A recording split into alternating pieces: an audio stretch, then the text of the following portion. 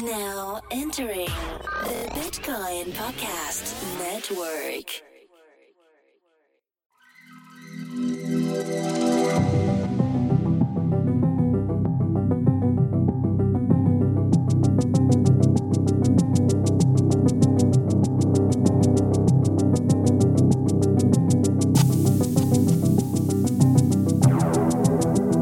Welcome, listener. You are now plugged in to an Ethereum podcast. Your host, Evan Van Ness.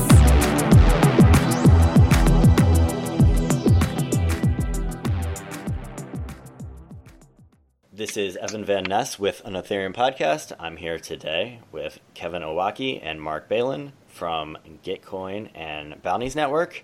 We are going to be talking about open source software and bounties on Ethereum. I should say before I start that, of course, as a member of Consensus, these are both Consensus projects, so this is my disclaimer about alignment of interests. So with that out of the way, Mark and Kevin, I guess start with giving me the one-sentence description of each of your projects, and I guess let's start with Mark. The Bounties Network is basically a protocol and a platform to put bounties on any task paying in any token on Ethereum, which allows for really interesting trust minimalizations and at the same time really interesting incentives aligned between the people who are issuing the bounties and those who are actually fulfilling them. Gitcoin is a bounties network for open source software. All of the great things that Mark and the Bounties Network are building, but focused on the open source software incentivization vertical. Why did each of you choose to work on this? What in your background led you to think that this is the project, the burning need that is right for you to fill in the world? For me, I read a really interesting economics paper at the end of 2016 called The Nature of the Firm by Ronald Coase from 1937. And basically it posited that, the sizes of organizations are dictated by the cost of insourcing labor. So obviously hiring people to do tasks versus outsourcing labor. And so he posited that as the cost of outsourcing labor decreases, so does the size of the firm because organizations can outsource more of their tasks instead of hiring people. And so when I first started working on the incentivization problem, it was around attestations on smart contracts. But I quickly realized that it was far more interesting to tackle the problem of making the labor market or task fulfillment market more efficient. And so because I've studied computer science and business in my past, bounties are sort of the intersection of both of those things. So that's really been the charge for the Bounties Network is how can we bring those costs of outsourcing tasks or labor to be as low as possible so that hopefully we can decentralize organizations. So what brought you to the Coase paper? Do you just randomly read old econ papers from Nobel Prize winning economists?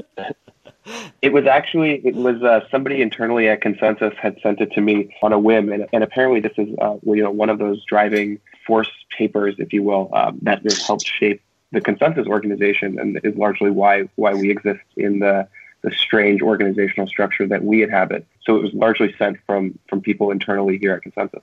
I learned something today. I have read that, but it's been a while. How about you, Kevin? I agree with everything Mark said, but again, I'm focused mostly on open source software incentivization. And I've been working on tech startups for the last 10 or 15 years. Everything I've ever built is based upon open source software. Open source software is like manna from the heavens in that an entire generation of engineers have built their careers on top of open source software. What higher purpose for my time can I find than pushing open source forward? One of the things that's holding back the ecosystem in general is a lack of ability to sustain and promote open source software. There's a problem that my contemporaries have observed in which you build something great and you put it out there, it gets a bunch of stars on GitHub, maybe you make Hacker News, and then people start using it. And when people start using it, there is an expectation that you're maintaining your open source repo. And I think that as you move on with your life and move on with your career, the maintenance can become a burden for some people. And so by providing incentivization mechanics and sustainability tools for open source repo maintainers to align not only a monetary interest and to align a monetary interest along with the software that they've put out there that's providing value to the world, I think is a really powerful thing. And what's cool about blockchain enables us to unbundle the business models of the Apache Foundation and the Linux Foundation down to much smaller repos, to smaller medium-sized repos. So we're really at an inflection point in the ecosystem right now, in which the hope is that people can quit their corporate jobs and they can go just work on open source software full-time by earning an Ethereum or an ERC20 bounty on their repo. And that's the version of the future that I would like to build. One of the things that keeps me up at night, metaphorically speaking, about Ethereum projects, especially as somebody who does, own some tokens, is the long-term governance problem, right? Where a project does a sale and then it takes them a year or two, but they get their network running and everything is working fine. And the founders, there's nothing really that incentivizes them to stick around, right? They might have kept 20% of the tokens in their sale, but, they could sell those. In fact, in some cases, they could sell them like the day after the sale. But assuming they're locked up in a better case governance standard, they're still only locked up for a couple of years. Do you see this as a solution for the long-term governance problems that we have? Yeah, I think that alignment of interests is a problem in governance crypto projects. And, we could posit that some of the governance problems in countries across the world are because of alignment of interests, without going into any specifics. And one of the things that's really powerful about open source software bounties is that if you issue a bounty in the native token that your project generates, so if you're the Augur project and you issue tokens in Augur tokens in return for coding for your repo, what you're basically doing is taking advantage of the strong tribalism in cryptocurrency, wherein someone who's developing for your software is getting paid in basically shares of your projects. And I think that's a powerful incentive alignment problem that's being solved right there. But I don't think it solves the problem that you sort of led with about founders not having a vesting schedule or anything like that. I think that's a different tool for a different job, but alignment of interests is the name of the game in general. Yeah, well, I guess it would be a possibility that the community... Right. Once the founders are gone, the question is whether the community and the people that are using the network and the token can incentivize. And it seems to me like something like this is like a necessary step for that to happen, if that happens. In my mind, thinking about the lack of trust that we have in these crypto project founders, I think we'll start to see in the next couple of years people's reputations being burned as they, don't deliver, as they leave projects. And this is something that happens to charlatans across the world whenever they, take people's money and don't follow through with what they've promised. I don't think it'll be a new paradigm. I think it'll just be a lot of the same in new instantiations. And so I'm curious to see if we'll be able to build enough strong reputational systems to actually either punish people who've done that, or at least burn them enough that they would avoid doing it altogether, and will hopefully teach future project founders not to do the same. Yeah, that's an interesting point. A lot of it is social, which is offline and not something technology can really... it's community standards. And, of course, our community has the quote-unquote problem. It's overall it's a good thing, but we tend to value kindness, so people don't really tend to call out bad actors. Yeah, I don't know where you guys hang out, but if you hang out on any cryptocurrency Twitter list, there's a lot of arguing back and forth. So I think it just depends on if you're hanging out with makers or people who are talking about the price and what the venue is, because it changes how people interact with each other, That is a good point. Once every project does their sale, their Slack or Telegram or whatever goes way downhill, and it just becomes a when Polo Slack. Yeah. Yeah. Well, it's funny because I get people hear the name Gitcoin, they join the Slack and they're like, oh, where can I buy it? And it's just so funny to have those people pop into the Slack because they're asking where they can buy it, and they clearly don't even know that there's not a token, and the project is pre-product market fit. So I always kind of chuckle when I see that, and I politely ask them to come back in 6 months once we've gone through finding product market fit. But I agree with your general sentiment that the culture changes once money gets involved and people are invested. Let me shift gears a little bit. I tend to think of all projects, startup ideas as a long-term vision and then the hook that kind of gets you the initial people that allows you to build towards that. I guess I'll start with you, Kevin. It sounds like your long-term vision is really like the incentivization of open source software, like fundamentally changing that. What is like the short-term hook that like really gets people onto the platform? Just the inherent financial nature of it all? Yeah, I mean, I think that the hook is different for different actors. If you're a developer, you might want to quit your corporate job and move into working on the latest and greatest open source technology. And Gitcoin provides you the opportunity to earn some tokens and build some skills and build some relationships without having to jump from A to B in a mutually exclusive fashion. If you're a repository owner, Gitcoin is a way to crowdsource work that you don't want to do and you don't want to figure out who you want to hire to do it. So just put it up on the platform and then people turn it around. And then there's a third actor who we're calling sustainers. They're basically just people who have some extra money and want to see a mission of an open source repo realized. What they get out of funding open sources, they get to see a mission realized. And they also get social credibility and reputation with the people who are making it happen. So I think that there's a triple-sided market, and it just happens to be a triple win for all three sides of it. And I guess, Mark, it sounds like your long-term vision is sort of re-enabling or remaking the nature of work. I guess you. So there's several hooks that come into play when you hire freelancers, especially in the context of Ethereum freelancing, where like Kevin alluded to, you can pay people in your native token, which changes a lot of the ways that startups can form, because, if teams are organizing around a token that doesn't necessarily, have its model, ironed out or hasn't been issued or sold or anything like that, you can still, pay contributors for their work. And so I think that there's a lot of projects in the Ethereum space who have their own token, and some of them who've done token launches that have, who are sitting on large balances of their own tokens. And so paying people in bounties for actually building the product that they've promised is probably the best way that they can, see their vision come to fruition. But more broadly, a lot of the teams in the Ethereum space, I know I've talked to many of them, have massive problems of recruiting. The Ethereum ecosystem is facing a drought of devs, basically because anyone who's smart devs are just building their own projects and starting their own ICOs.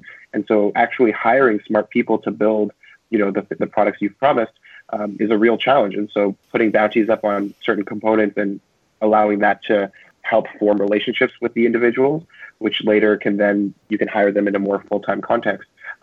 That provides, I think, a lot of meaning for these new projects that aren't really sure how they can go about hiring the best talent in the space. Can I just say, Mark, I love what you said about using bounties for recruitment, because I think it's a great way to test the waters with someone before you hire them. But I also think that something's happened. There's been a massive sea change in the industry where all these ICOs are happening and a lot of the smartest people are forming their own token sales. And because of that, there's a dearth of people who are working on core infrastructure.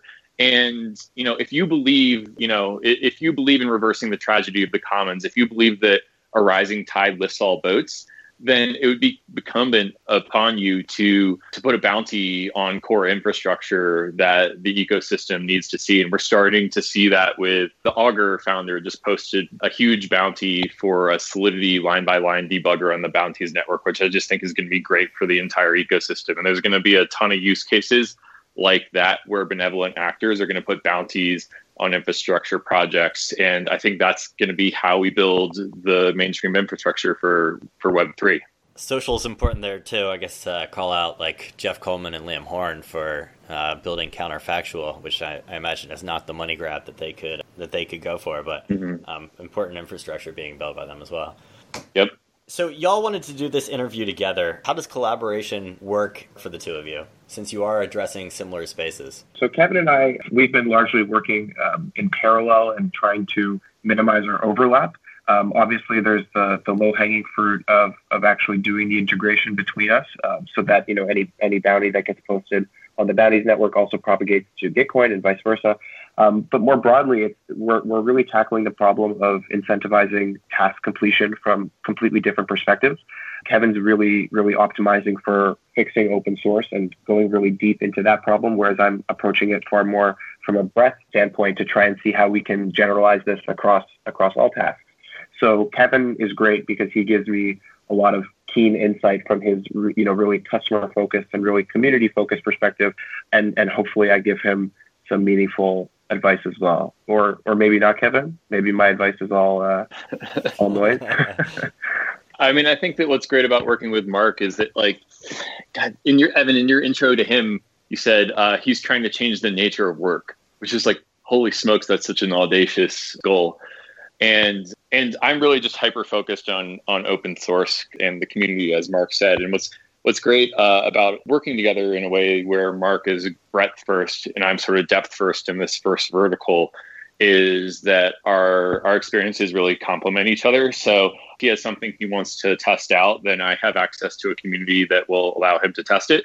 And similarly, Mark provides a lot of insights into the game theory and token mechanics and arbitration schemes that I just don't have the time to do because I'm jumping from customer relationship to community building, and those are very manager schedule-y type tasks. So it's going well so far, and we'll see how it grows as both of our teams grow and Consensus grows. One thing I guess that seemed like an opportunity for collaboration is I saw that Mark is working on a standard bounty contract. So you put the bounty in one piece of code and then you can post it many places. Is that on the roadmap for you then? Yeah, it is. We're actually in the middle of writing that integration right now. And I just think that there's a ton of advantages to being on one standard bounty contract for interoperability purposes, for security purposes, and also Bitcoin users are going to benefit from all of the new features that the Bounties network ships. So I'm pretty excited to get that launched. Hopefully, don't quote me on this, by the end of the year. Cool. So Kevin, you laid out a couple theses that you were trying to test.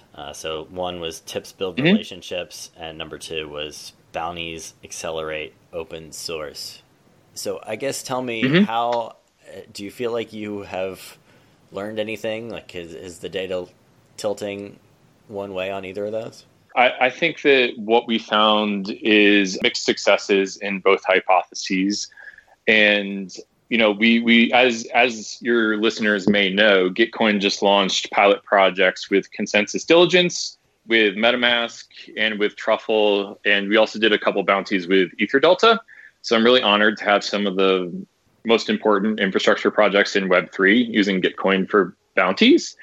And what's great about what they've put on the platform is that their infrastructure bounties, as I alluded to before, I think that's really important for the ecosystem.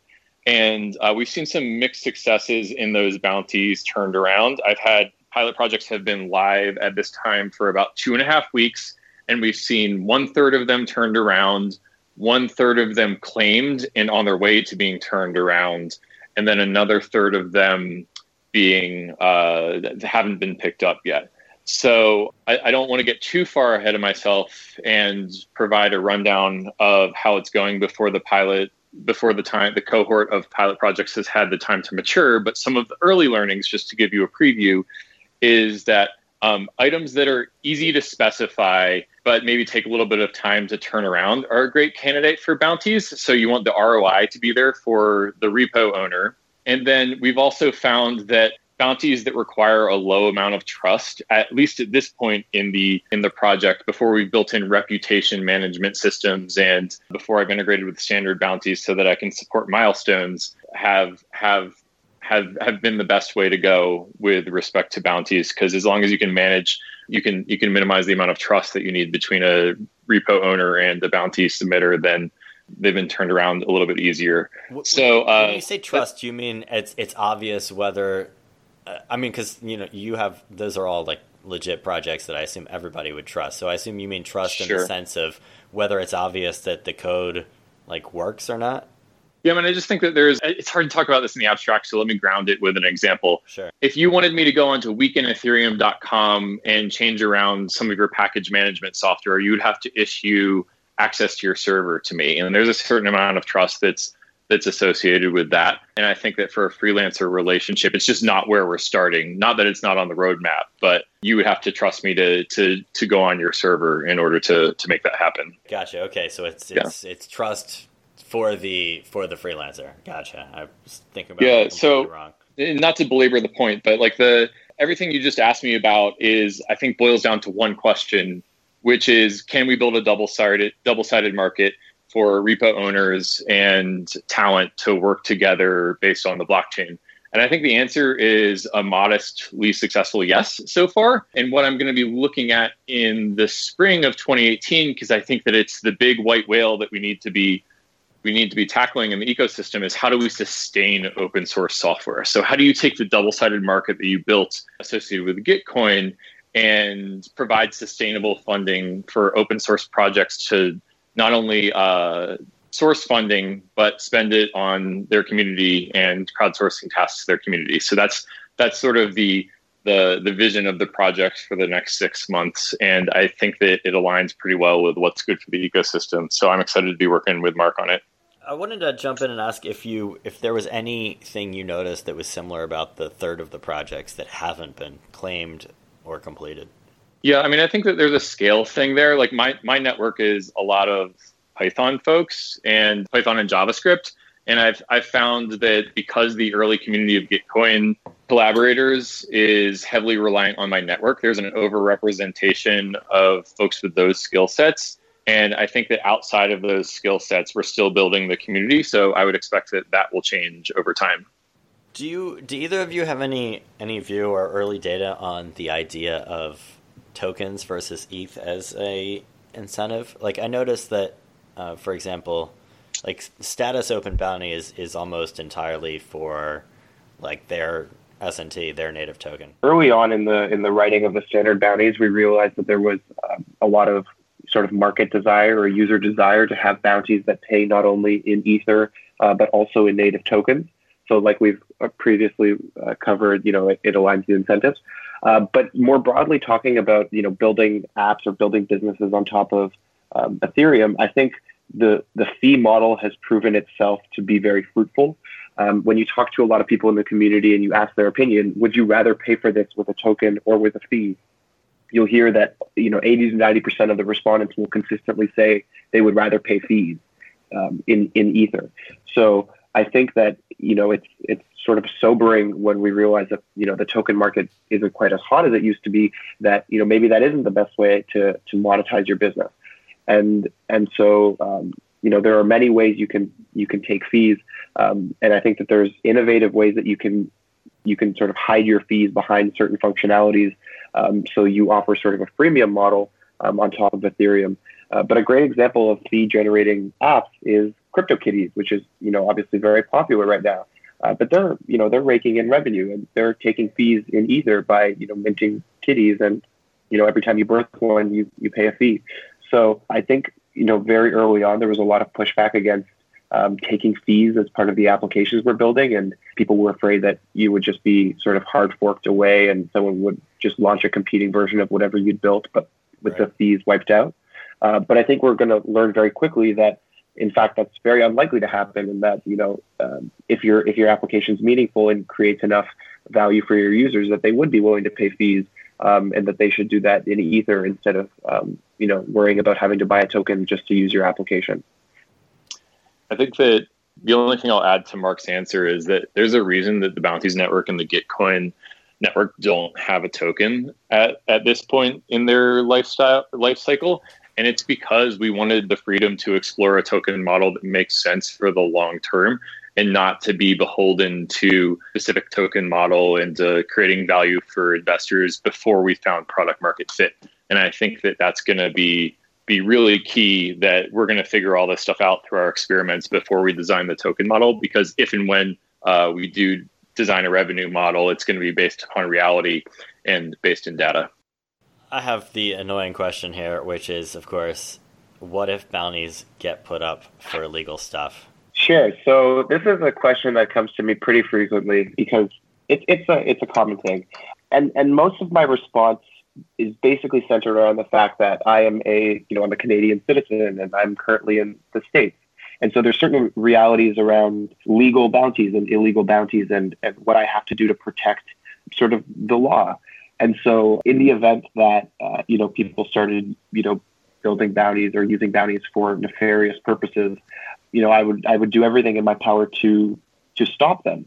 But having said that, at the same time, with the nature of open source and more specifically on Ethereum with blockchain, the smart contracts are there in the open. I can't control, which bounties are created and posted to that standard bounties registry. And so while it would be nice for me to be able to centrally regulate that, in reality, I don't even have the ability to do so. So my biggest concern is just discouraging it sort of through outside sources like here. So, for the audience, if you're thinking about posting nefarious bounties, I probably wouldn't do it on Ethereum anyway, because funds are probably very easily tracked. There are better currencies for that. But even if you did want to use Ethereum, I would rethink whether you want to use the software that we've built. That was my general disclaimer for the legal department to smile at.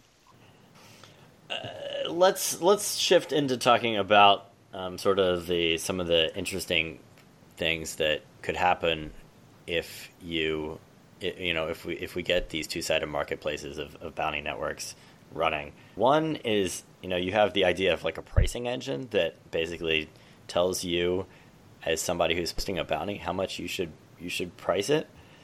I find that super interesting, but I'm pretty skeptical that it's really possible.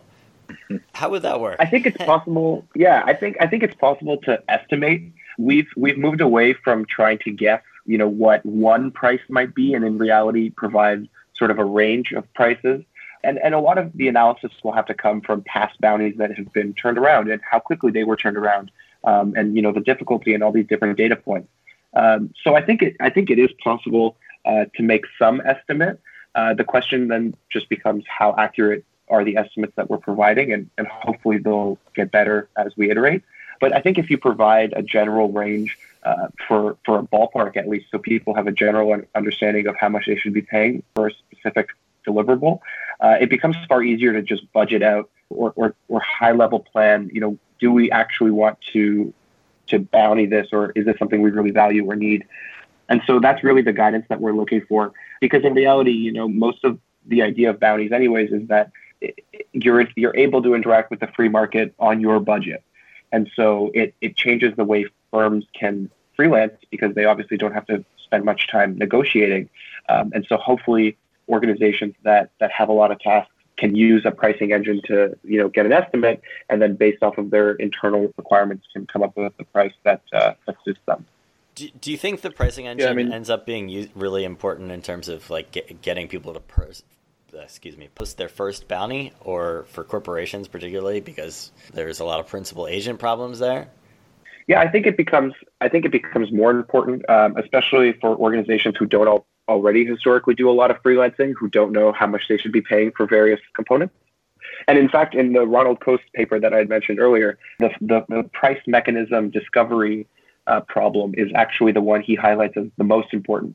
And I'm not sure that that's necessarily true anymore, now that we have the internet, but nonetheless, solving the problem of making the price discovery as efficient as possible is certainly something that we're focused on, and hopefully will be improving over time. Did you have something to add there, Kevin? Yeah, I think the only thing I'll add to that is that, in my last 10 years as a startup engineering leader, I did spend 2 or 3 days going to an Agile class and getting certified as a Scrum Master. And I think a little bit about, there was this part of the class where they told us that it's really hard to estimate knowledge work, and that for software engineering, it's really hard to estimate work. You just don't know what you're going to get into until you get into it, until you roll up your sleeves. And so for that reason, in Scrum, at least, we use something called Fibonacci numbers in planning poker, where basically on the count of 3, everyone on the team estimates the scope of work with these planning poker cards, which each have Fibonacci numbers on them. So, and the Fibonacci numbers are specifically meant to be complexity in abstract space. So basically, the team over time decides, a 3 is somewhat complex, but a 5 is obviously more complex, and 11 is even more complex than that. And I think that you have to acknowledge, when you're taking on such an audacious goal like changing the nature of knowledge work, then you have to you have to manage that you have to understand that there's some risk there when you're delegating a task. And as you alluded, the crisp user interface, which tells a repo owner or a firm how they should be thinking about pricing their task, is one part. But also letting the party and the counterparty manage the risk is really important. And Gitcoin and bounties are just designed to provide tool sets to make that as easy as possible for both parties. So, I mean, I can see a future in which we have some bounties which are time and materials and up to a cap, and then there's some that are for fixed scope. And it's just a matter of managing that risk and facilitating good communication between both counterparties in order to tackle that very audacious goal of managing knowledge work on a blockchain. So the flip side of that, of course, is the discovery on the demand side, right, of the bounty pursuers, I guess, or the bounty hunters, the people that are doing the work. that actually seems the Boba Fetts of the world substantially easier to me. And maybe I mean, I think that everyone's making an ROI calculation all the time when they're doing business about whether or not our particular opportunity is going to be worth the effort, right? So, and the thing is that the ROI on task X for me might be different from Mark, because we have different skills and experience and expectations for what we want to get out of it. So what's great about having a market is that a task X might be better for Mark than it is for me. And because we have an efficient market, then Mark can decide that the ROI is for him and can commit to the task. But I think to your point, providing an interface where users can figure out very quickly if a task is for them is one of our core challenges. So and to riff off of that, so I was just going to add, to riff off of that, I sort of imagine this utopian world where people don't have to spend any time. People who are freelancers or anybody really who can become a freelancer doesn't have to really spend any time browsing for tasks or bounties or freelance jobs, but they can actually just be notified of them through their mobile devices or their email. And in an ideal world, they're only ever notified of jobs that they're capable of actually completing, that pay enough to be meaningful for them. And so that, the time that's spent actually organizing yourself as a freelancer can also drop to zero, so that you can spend all of your time working and all of your spare time, playing with your kids or going to the park. So that's really the vision that we're working towards. And hopefully over time we'll iterate towards that. Yeah. If I had to sum that up, I'd say that in the future, it will be as easy for a knowledge worker to pull down work from the cloud as it is for an Uber driver to receive a ride today. That's a great vision. Well, since we're pushing up against a deadline here, of course, I'll ask the most complicated question, which is, how do you deal with arbitration when people disagree, especially on, like you said, like difficult stuff about knowledge work? And then, of course, also that feeds into reputation as well. And it seems like these are something where blockchain provides the possibility of a huge advantage, and at the same time, it's incredibly hard to do correctly. Try and answer each of them individually because they're a little bit different, although they're obviously very connected. So in the context of reputation, when you build freelancing services on Ethereum, it becomes far easier to track the actions of an individual. And you can glean a lot of really interesting metrics around, how often are an individual's submissions accepted and paid out, or vice versa, how often does someone who posts jobs actually pay them fruitfully? And so you can get a number of metrics that you don't even necessarily need to combine into one metric, but that can help sort of align the freelancers and the bounty issuers to understand the reputations that the other side has, hopefully in contexts where they aren't, major open source repos that have a lot of reputation built up to begin with.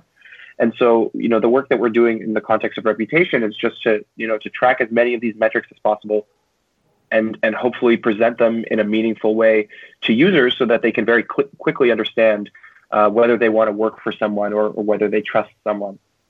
Now, this also, segues into the problem of arbitration, because oftentimes, arbitration is the fallback for when you don't trust someone or when someone doesn't have reputation.